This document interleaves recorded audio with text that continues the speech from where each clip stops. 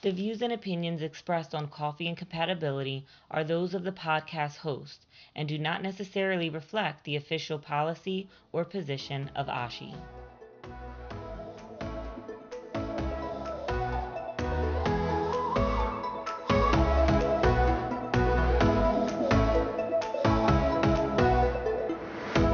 Welcome to another episode of Coffee and Compatibility.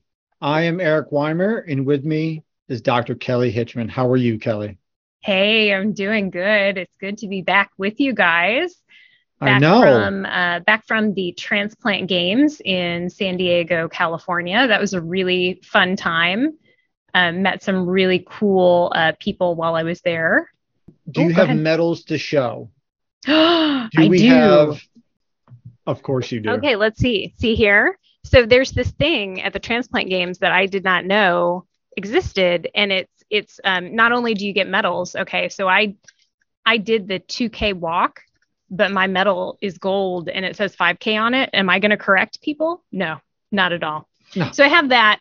And then there's this pin trading thing. So the teams are states and regions, and every team has pins. And our fantastic executive producer, Mandy Cruz, gave me ASHI pins to hand out. And I did this, and I got pins from every state. And so you can kind of hear them here. Oh, yeah. I got all the metal here. Yeah. It was really cool. It really comes across on the audio. Does it? Can you hear the jangle? Yeah, it sounds expensive. I am expensive, Eric. Truth. But I am not near as impressive as the people who actually took the time and actually competed in the events. And that was really impressive. There are recipients, living donors, donor family members, and every type of event that you can imagine. And there are even, events there for all physical abilities. So there's Texas Hold'em poker. This is an event that the transplant community, the donors, the recipients, the families look forward to at least every 2 years. In even years, it's in the United States, and in odd years, it's somewhere else around the world. It was a great experience, one that I will never forget. Got to hear some really heartwarming and heartbreaking also stories. There were even a few people there who had just been listed for transplantation. Yeah. It was an unforgettable experience. There's no really good way to segue from that. So I'm just going to say that, believe it or not, the ASHI Program Planning Committee asked Dr. Hitchman and myself to come back as hosts. I don't know what we did, but we're going to be there. We're super excited about it. Super excited to co-host the meeting again, to be with you all again, live and in person. And with the co-hosting comes another exciting live episode of Coffee and Compatibility that our listeners are also excited because we have some new listener feedback. We had several people listen to the last episode with Dr. Miller about transfusion support and sickle cell disease. And Ellie Sanders says that she loved it. And right after she finished listening, her coworker came in and said that he was a match to a 5-year-old boy and was going to donate bone marrow to the 5-year-old boy. So Ellie, this is wonderful. Thank you for that feedback, and just absolute kudos to your coworker. We love not just the feedback about the episode, but that it touched somebody and that it, relates to a big goal in transplantation. So we are cheering your coworker on. Absolutely. And we have Michael. Michael said, as a former longtime employee of the American Red Cross in Philadelphia, he thought it was incredibly important, even better to get some feedback from someone at the American Red Cross, since that's where Dr. Miller is. And then we had Catherine, who said Dr. Miller was a wonderful speaker with great things to say, and she's really excited to hear another episode with her. And I can't say enough that Eric and I so enjoyed recording with Dr. Miller and just immediately wanted to have her on again, and are kind of in the planning stages of doing that.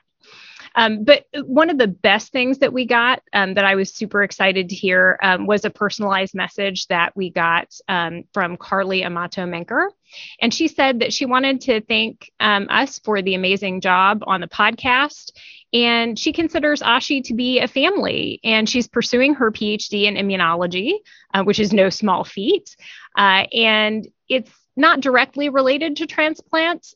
So she feels like it's easy to get disconnected from histocompatibility and immunogenetics sometimes, but the podcast helps her feel tuned in and gives her motivation to push and finish her degree so that she can get back in an HLA lab. So thank you so much, Carly. We can't wait to have you back in an HLA lab. Exactly. So thanks for that great feedback, folks. We'll be right back for a discussion on NephroCage with Dr. Matthew Chapranow. Dear friends, my name is Rob Levsky, and I'm just very excited to be able to participate in the 48th annual ASHI meeting in Las Vegas in October this year. I'll be speaking at two exciting workshops. Workshop 2 on Tuesday, October the 25th, into validation and quality control of HLA. And I'll share with you the history of validation of our Halifax crossmatch procedure and give you some exciting updates on that. And the second workshop, Workshop 4, on October the 26th, which is a Wednesday. And there we'll be talking about best practice in HLA antibody testing, which is really at the heart of what HLA labs do around the world. And here I'll share with you exciting data on the protocol that we recently validated called the ACTS protocol, which really improves HLA antibody identification. So again, I'm so excited to participate, and I hope to see you all there, hopefully in person, but at the very least virtually. See you in Vegas. Today, we're talking with Dr. Matthew Chapranow. Dr. Chapranow is heading the working group in-memory computing for digital health. He's a lecturer and scientific manager of digital health innovations at the Hasso-Plattner Institute. Dr. Chapranow holds a PhD as well as master's and bachelor's degrees in software engineering. Please welcome Dr. Matthew Chapranow.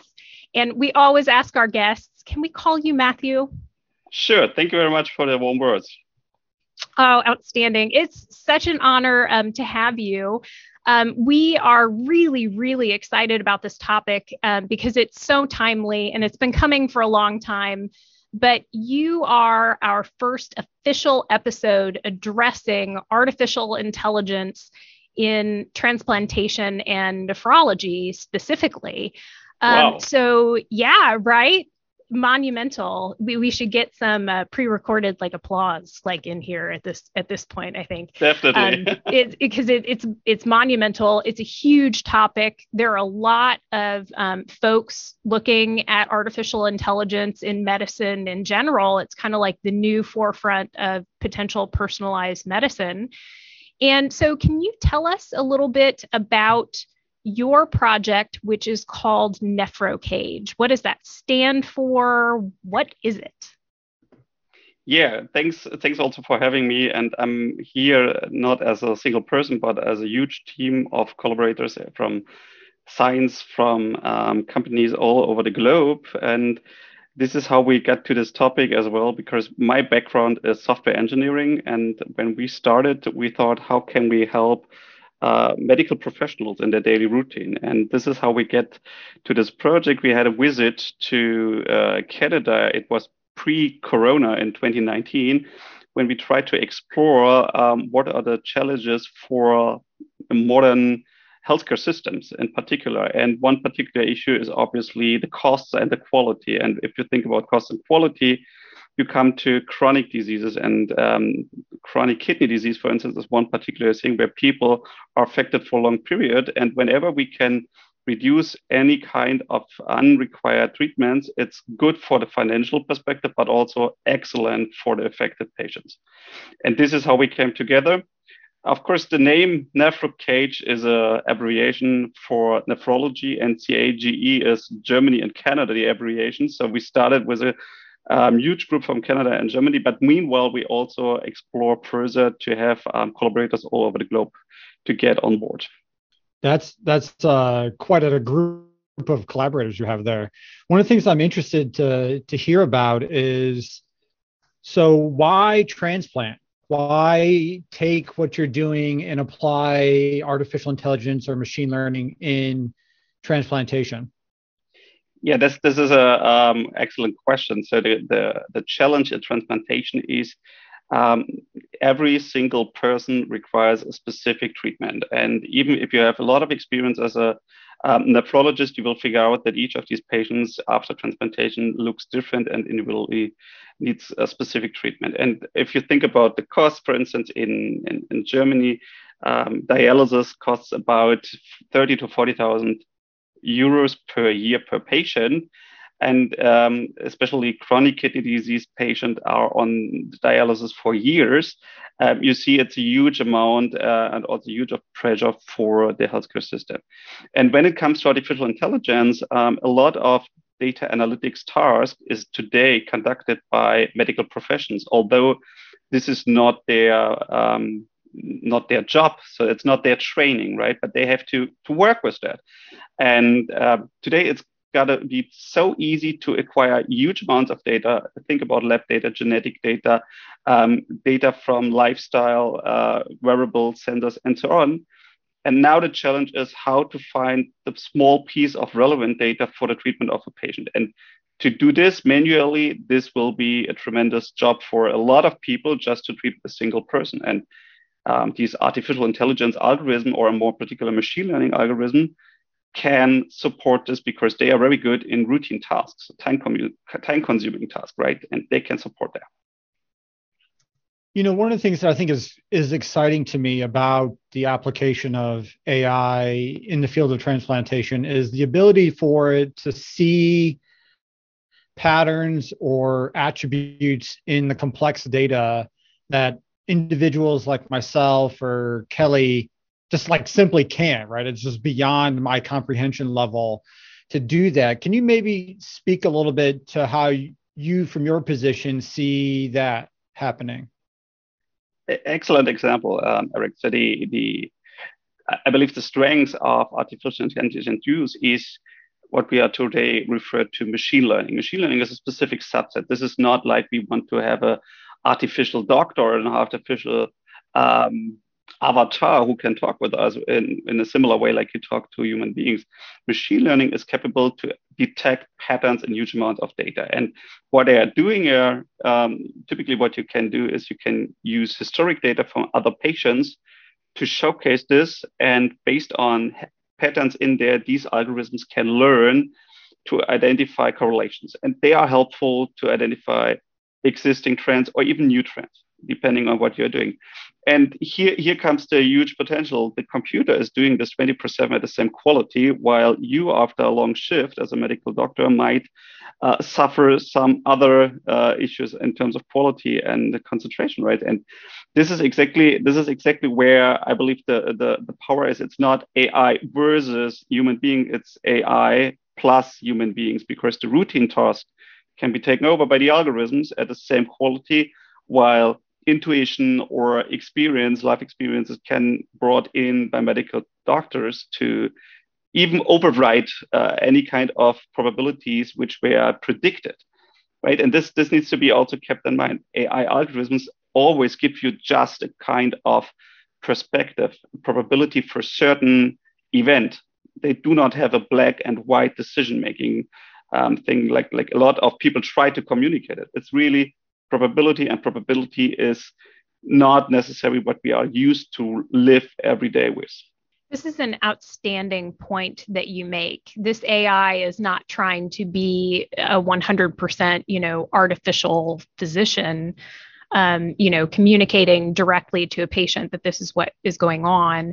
It's a tool to help clinicians be, more accurate, when you're looking in the middle of the night at an isolated case, and maybe it's something you haven't seen at your particular center with any regularity, maybe never before.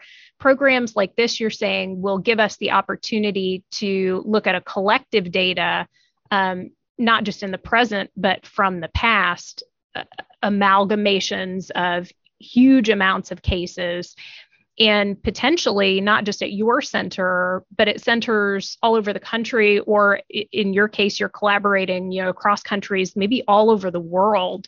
And you can put those patterns that you wouldn't have maybe ever even seen before to good use. And this is a huge thing, because just like you said, in real life practice, when you're on your fifth call at 2:00 in the morning and your 1 or 2-year-old wants your attention just as much as that case, you could miss something really important, maybe much less likely to do so if a program is pointing it out for you in that moment and kind of speeding along that process, doing the background data collection for you. So I think that point just can't be overemphasized, that these programs aren't seeking to replace physicians. They're seeking to allow physicians to find the data that's really important. I have to ask, being that your background is in data and computational analytics and in that type of engineering, when you got involved with medical data, were you horrified?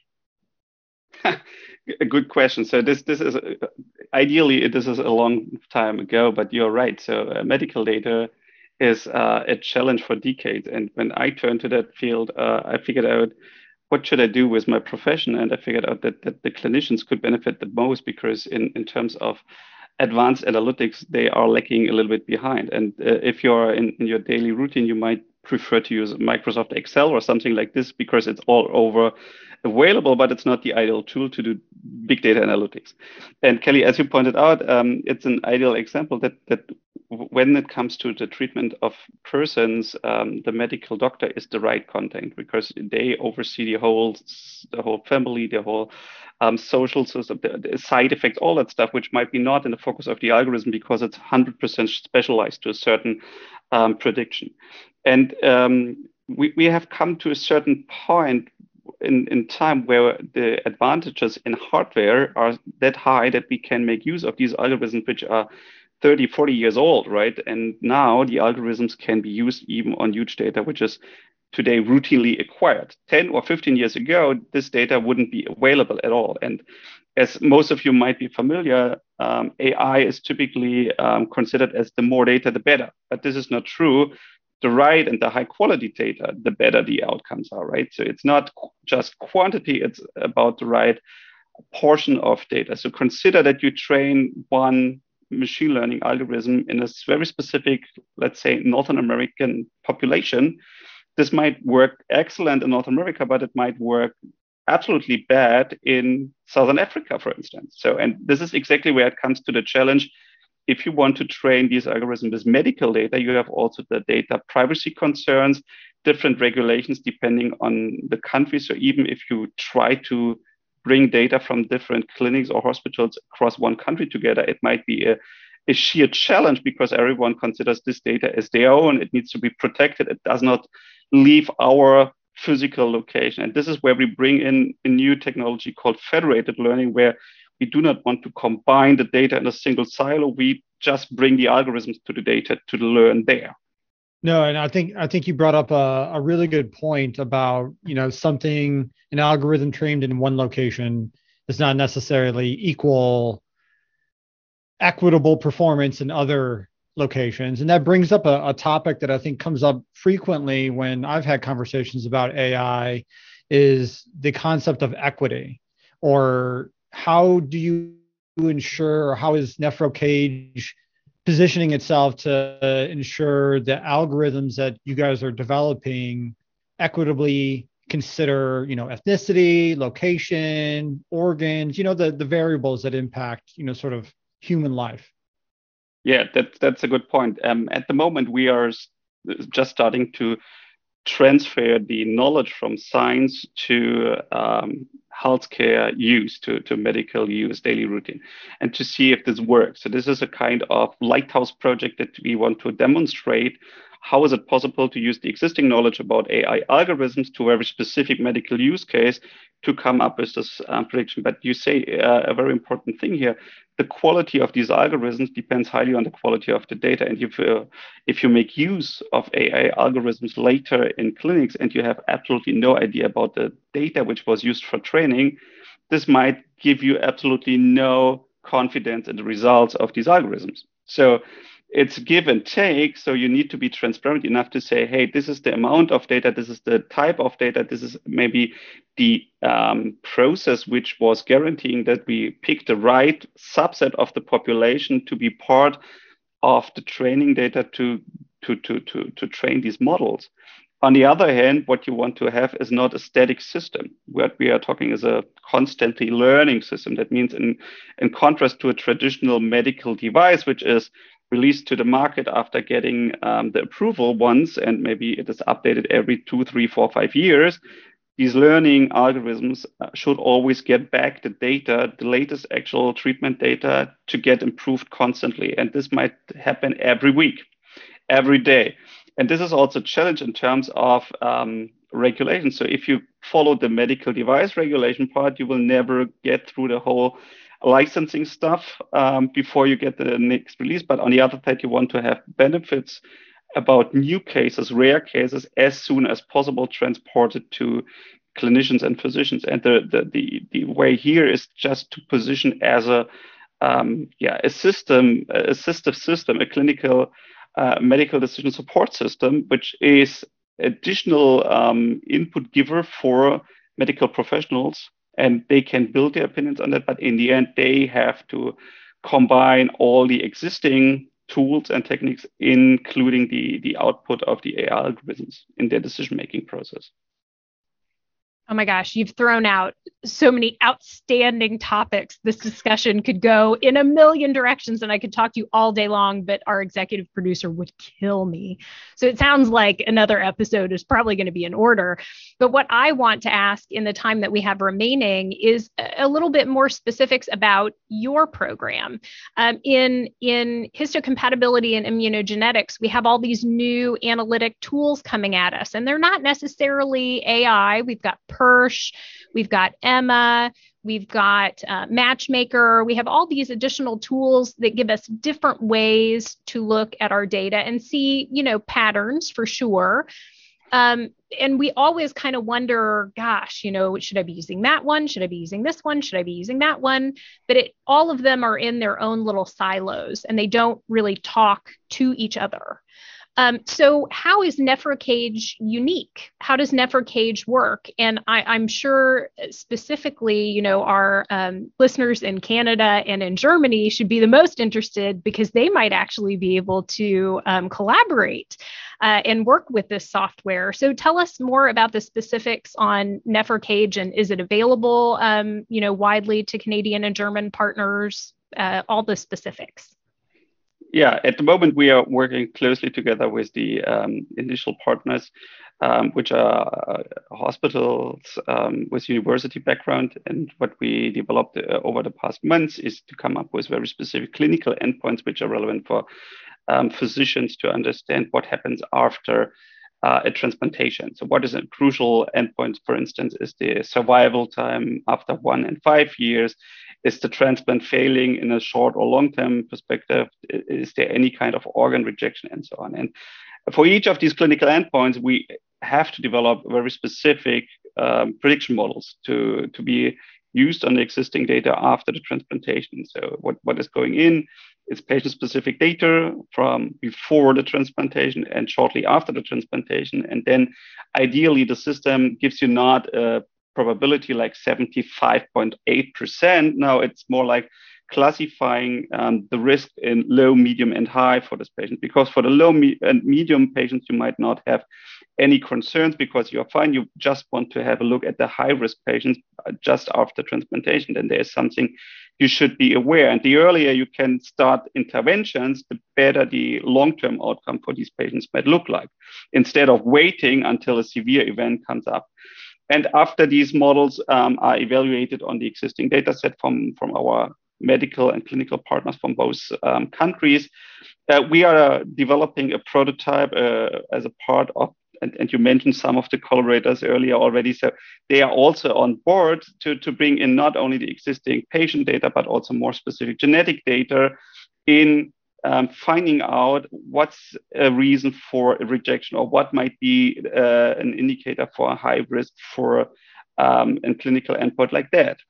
And all this information will be then assembled into a demonstrator, which is part of a web application, which can be then evaluated in the hospital setting by clinicians to get feedback from them. Is this useful? What do we need?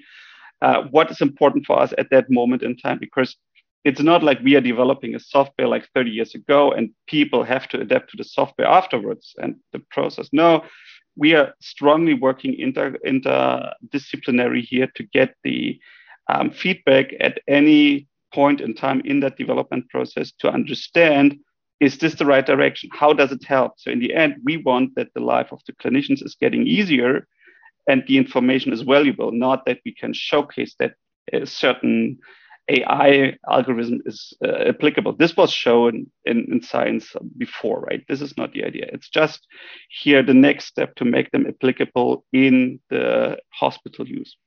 Well, thank you very much for that, Matthew.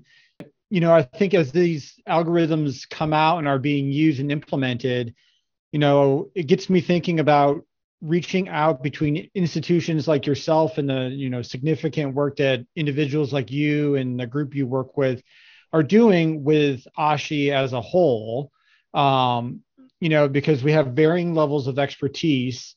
And I think by combining them, we can sort of support each other to ultimately make the end product of whether it's a software or if you think of it as enhancing patient outcomes and survival, sort of the overriding goal, more achievable, right? Because I think each of us brings different levels of expertise to it. And just hearing you highlight and talk about the perspective on applications and development of AI in our field has been very intriguing. So thank you very much, sir, for the time. Excellent. Definitely. I can only support this. And it's not that we are limiting to Germany and Canada. It's just that we have started with very specific partners and use case, and we now explore how to bring in. And if you want to support, of course, reach out to me. We will find possibilities to bring in your perspective. At the moment, we want to see if this is the right direction and future professionals in medicine can benefit from that, right? And the earlier we can bring this to a real world use, the better, most probably for clinicians and patients. And that's the overall goal. It's not about selling a product. We are far away from creating a software product which you can buy out of the shelf. But of course, this might be an overarching goal in the end. So at the moment, we are trying to demonstrate that this is feasible, and this would be crucial for the next steps. Awesome. Thank you very much, sir. I appreciate it. Thanks as well. So what did you think of that, Kelly? He just went in so many awesome directions. I have a million more questions, but there's never enough time. So we'll have to have him back. It's really exciting. I mean, there's been artificial intelligence around for decades now.